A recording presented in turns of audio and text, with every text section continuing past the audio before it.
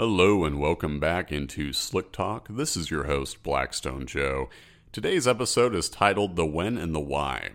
So we're going to break down when oil analysis comes in handy, why you would do it, what you would hope to learn from it. And it's a episode that I'm eager to break into because as we get further and further along with the development of this show, we can get kind of narrow in our focus. We want to break down very particular issues that people are interested in, interesting reports we've come across. So it's good to touch base with the purpose for this business in general, why people who are uninitiated would want to break into it themselves. So it's a good starting off point, good way to, if you are a new listener, welcome. This is an episode where you will be able to learn about why this practice is essential and why some people are such diehards when it comes to used oil analysis.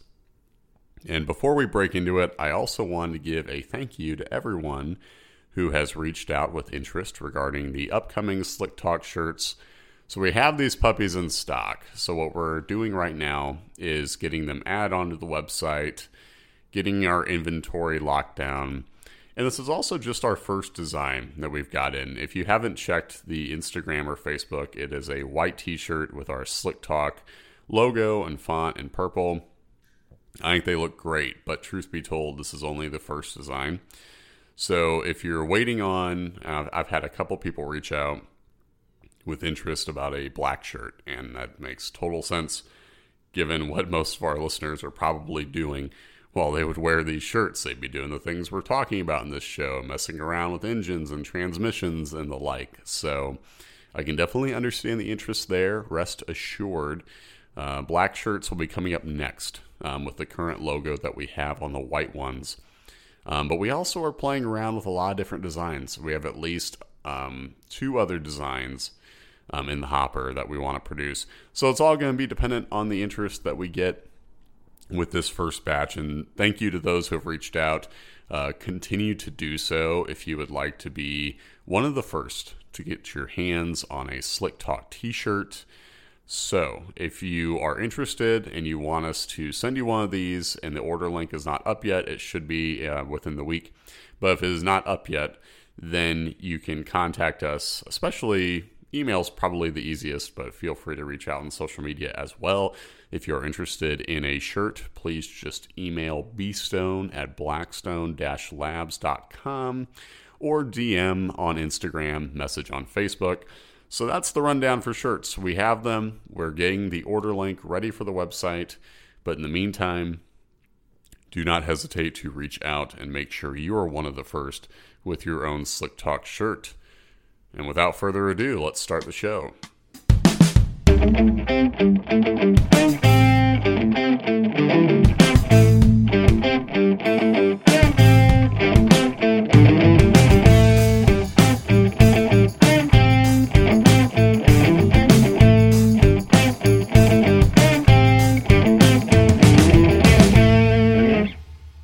So I want to go back in time to begin this episode, 2017 to be exact.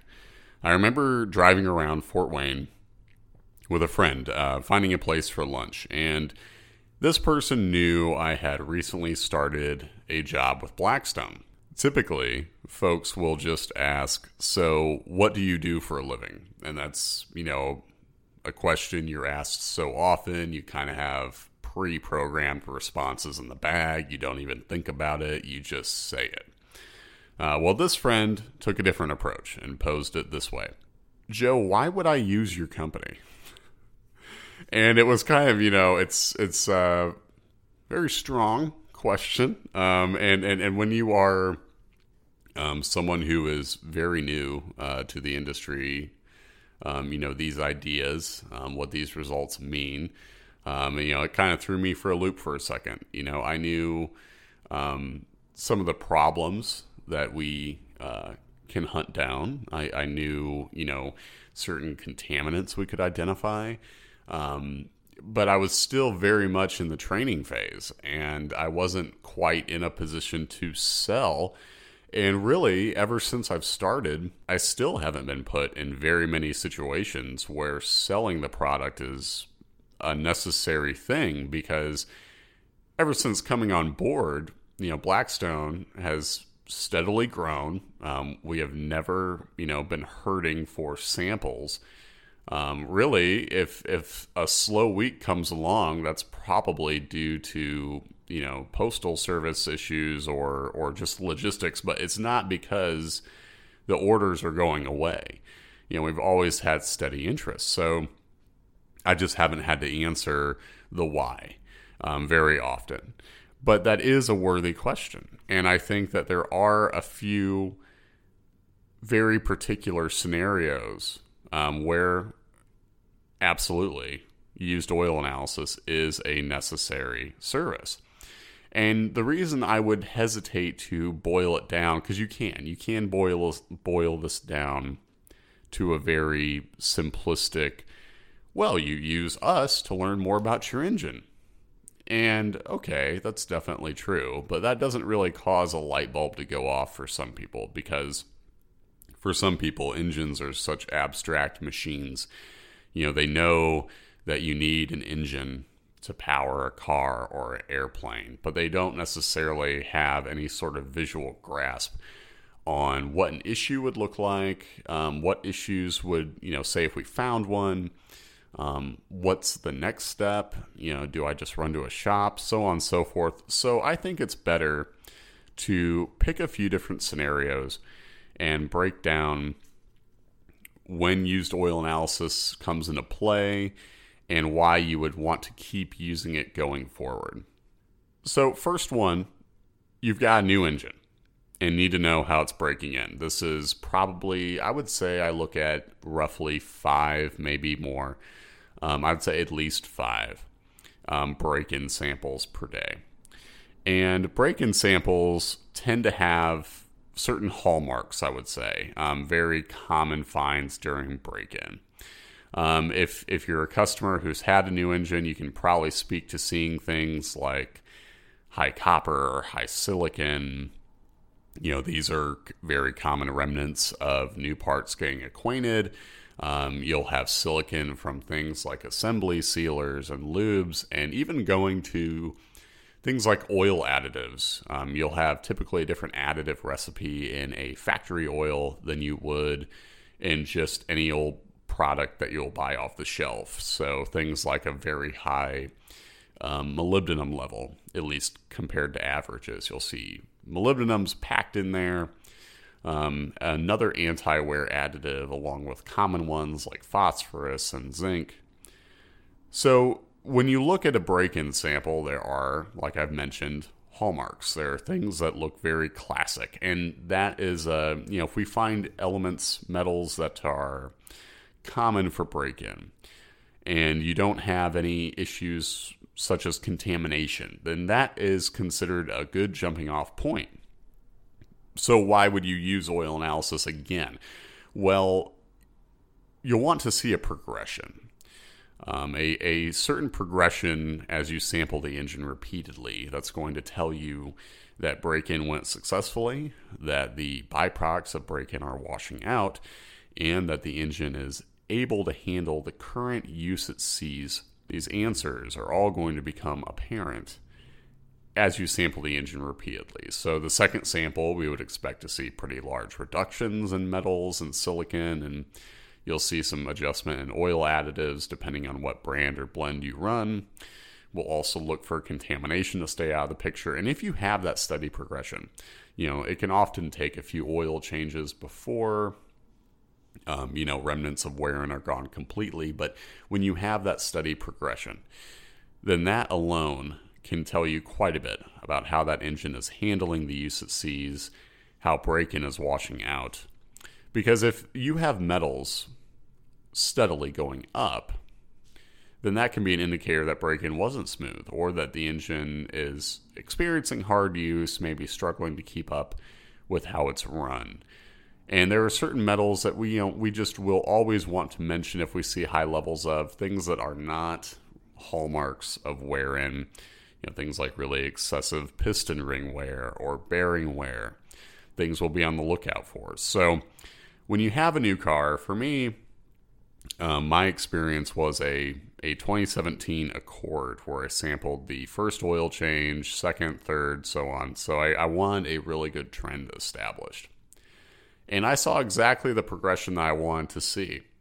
And I also wanted to keep an eye on fuel. Fuel was something that popped up at least the first two samples. And they were amounts that were kind of annoying because they were not high. They weren't, the 2% or more that we consider cautionary, but still.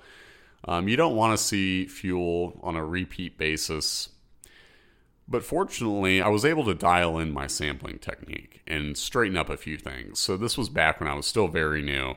I was getting comfortable at Blackstone. So naturally, the next step of getting comfortable at a new job is you go get a new car. And then, again, still finding my bearings in the world of used oil analysis. So I was doing a couple things wrong with sampling. I was sampling right after I got to work. So I would pull up, and this was like maybe a 7-minute drive. It's really not far. So I would just scoot right over to work, shut the engine off, take a sample. And the problem with that is the engine doesn't have much time to warm up. It's really just a lot of stop and go driving, and then I turn the engine off.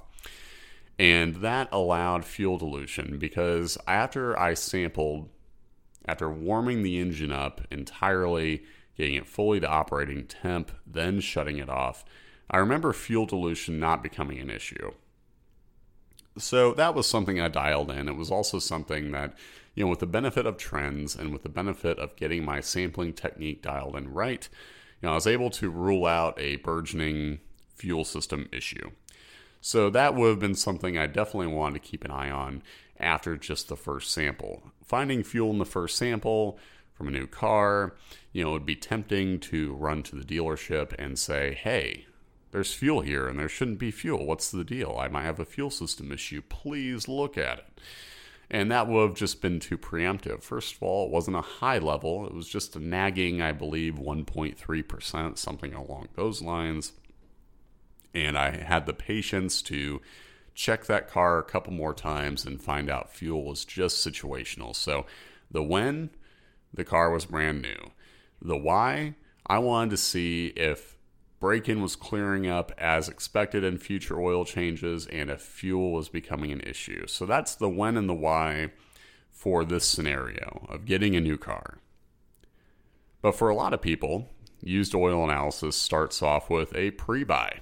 Or, maybe they have bought a car or a boat or a plane, and it's not the pre-buy, but it is still a check-in sample where they want to see if what they've bought is headed for trouble or not. And I think when it comes to pre-buy or just checking on a recent purchase, and I think with pre-buy samples or samples from anything that has been bought recently, one area where used oil analysis plays such a crucial role is checking for harmful contamination. Metals are certainly part of the picture as well, getting a read on how that engine is wearing. But so often with pre-buy samples, the mileage is unknown, and you're playing this game of trying to figure out how long that oil might have been in use, and if it hasn't been run long, you're definitely going to learn more with subsequent samples about an engine's wear profile. But when contamination is a serious issue, that tends to show up regardless of mileage on the oil. Because if the fuel system is letting excessive amounts of fuel, get into the crankcase that's not being burned off from normal use, well, generally problems like that or issues with a severe coolant leak. And severe is kind of different for us than it is for people outside the lab because we can detect what I would describe as a severe coolant leak a little before you're going to notice things like a milkshake color or, anything visibly apparent on your end. So for us, a severe coolant leak is going to really stand out earlier than that. So checking for harmful contamination that can really wreck an engine is something that you can accomplish with used oil analysis, often even in low mileage samples or samples where the mileage is just a total unknown. Reason being, if there's a serious coolant leak, typically you're not going to be able to get all of the coolant out just with a recent oil change. And if the fuel system has a serious problem, it's going to be letting fuel in all of the time. Checking for things like an air filtration issue that's letting excess dirt and debris. And of course, metals are going to be on our radar too. It's just so often that due to low mileage samples, we can learn more as you sample the engine repeatedly. But contamination, checking a car, boat, aircraft for issues with that is absolutely well within the capabilities of used oil analysis. So here's the when and the why for a different scenario. Post modifications or repairs. So a lot of the time, folks start out with a stock engine, and then they want to play with it, and they want to see how it's handling things like added boost, or maybe they added aftermarket parts, forged pistons, for example. And they want to see how the engine is taking to these changes. And used oil analysis is obviously going to be the only non-invasive procedure to see how these parts are settling in. It's pretty much every day. I would say as often as I come across a wear-in sample, I'll come across a sample from a modified engine. And we can use analysis and our ability to detect metals and to follow them in subsequent oil changes and see how they're trending to tell you how those new parts are settling in. So often some new parts will go along with the engine wearing a little differently than average, and that's fine. I always like to remind people that averages are a baseline for comparison. When you've looked at thousands and thousands of oil samples like I have, or so many other analysts on staff, often you can look at these metals at face value and kind of get a pretty good idea of what kind of story they tell. So averages are an important starting point, but not the be-all, end-all. We'll look for consistency to indicate how internal parts are getting along. But especially after repairs. So let's say, and I'm going to harken back to a very specific example here. We had a customer sampling a Ford 3.0 liter engine, and he had just done major work to, I believe he replaced the radiator. He had, I think, cooling lines replaced. This on top of a whole bunch of other repairs. And the customer needed to know what the deal was with ongoing coolant loss and whether or not it was getting into the crankcase, causing issues there. So used oil analysis, we mentioned coolant a couple times in previous episodes, but I'll still break it down, at least how it shows up. So in testing, coolant or antifreeze, whatever you want to call it, is going to register as high potassium and sodium. This unless you're running something that is not glycol-based, but the vast, vast majority of customers are going to be running a glycol-based coolant. So if you're running that and you're looking for evidence of a leak, that's going to show up as high potassium and sodium. So fortunately enough for this customer with the Ford 3.0 liter, we were able to immediately rule out an internal coolant leak. He had very low potassium and sodium levels. Really nothing about this sample looked concerning at all. Very healthy wear, nothing out of line, any area of the report. So he kept digging and found out that a thermostat housing gasket was the source of his issue. So he found some deposits in and around the thermostat housing gasket that very much resembled dried coolant. So an installation issue there was the source of the coolant loss.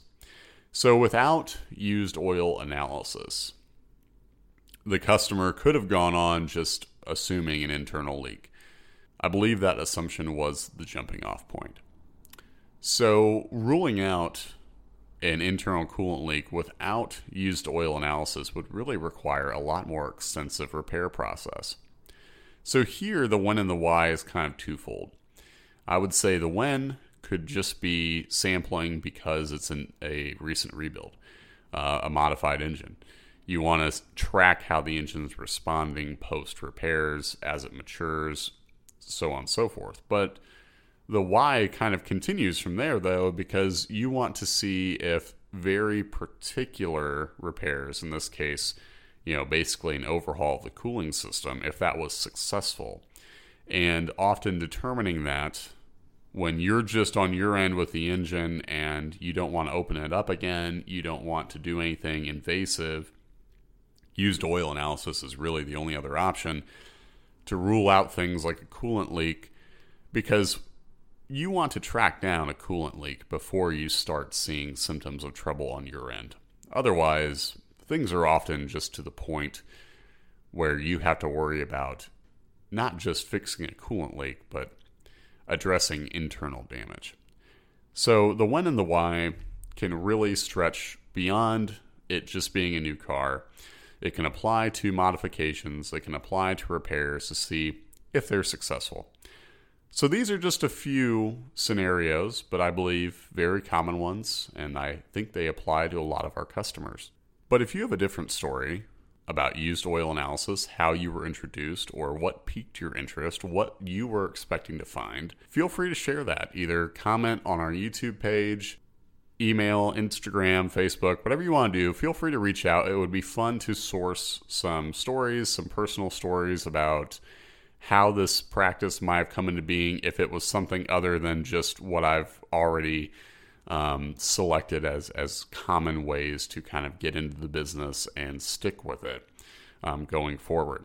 So if you are maybe a new customer or someone who has just been thinking about it, and this episode has piqued your interest enough that you want to get involved with used oil analysis, but you don't know how to begin, so the easiest way to begin is to go to our website, blackstone-labs.com, and you can order a free test kit if you just want to see what's going on with your engine, or if you're one of those people who just completed repairs, modifications, etc. You want to see what's up with the engine or the transmission, or heck, if you even want to go so far as to check things like coolant, you want to check, brake fluid, whatever, we do it all. So if you are interested in getting a free test kit off of our website, just go and order. There is a link on the homepage, and we'll send you the test kit. You'll pay for testing once we've actually got the sample in the building and we've run our testing and got you your report.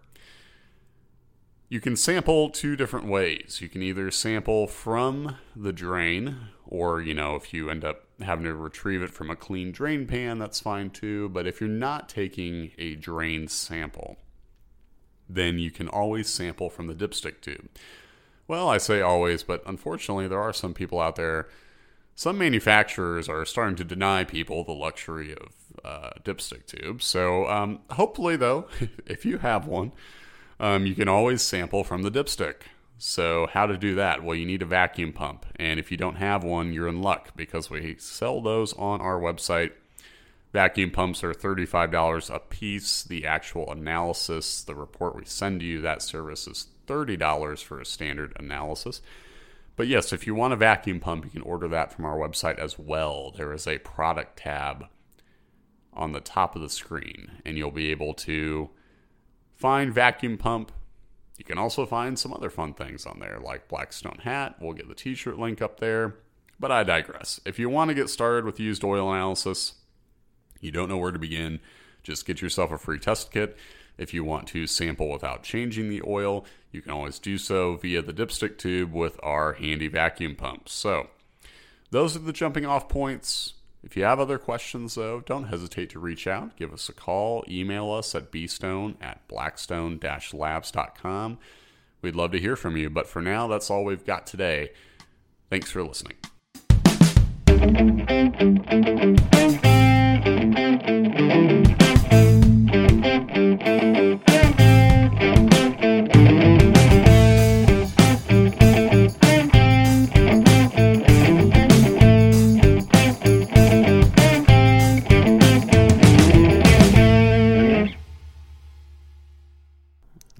Hopefully get some silence and not just sounds of Toyota Siennas jockeying for position.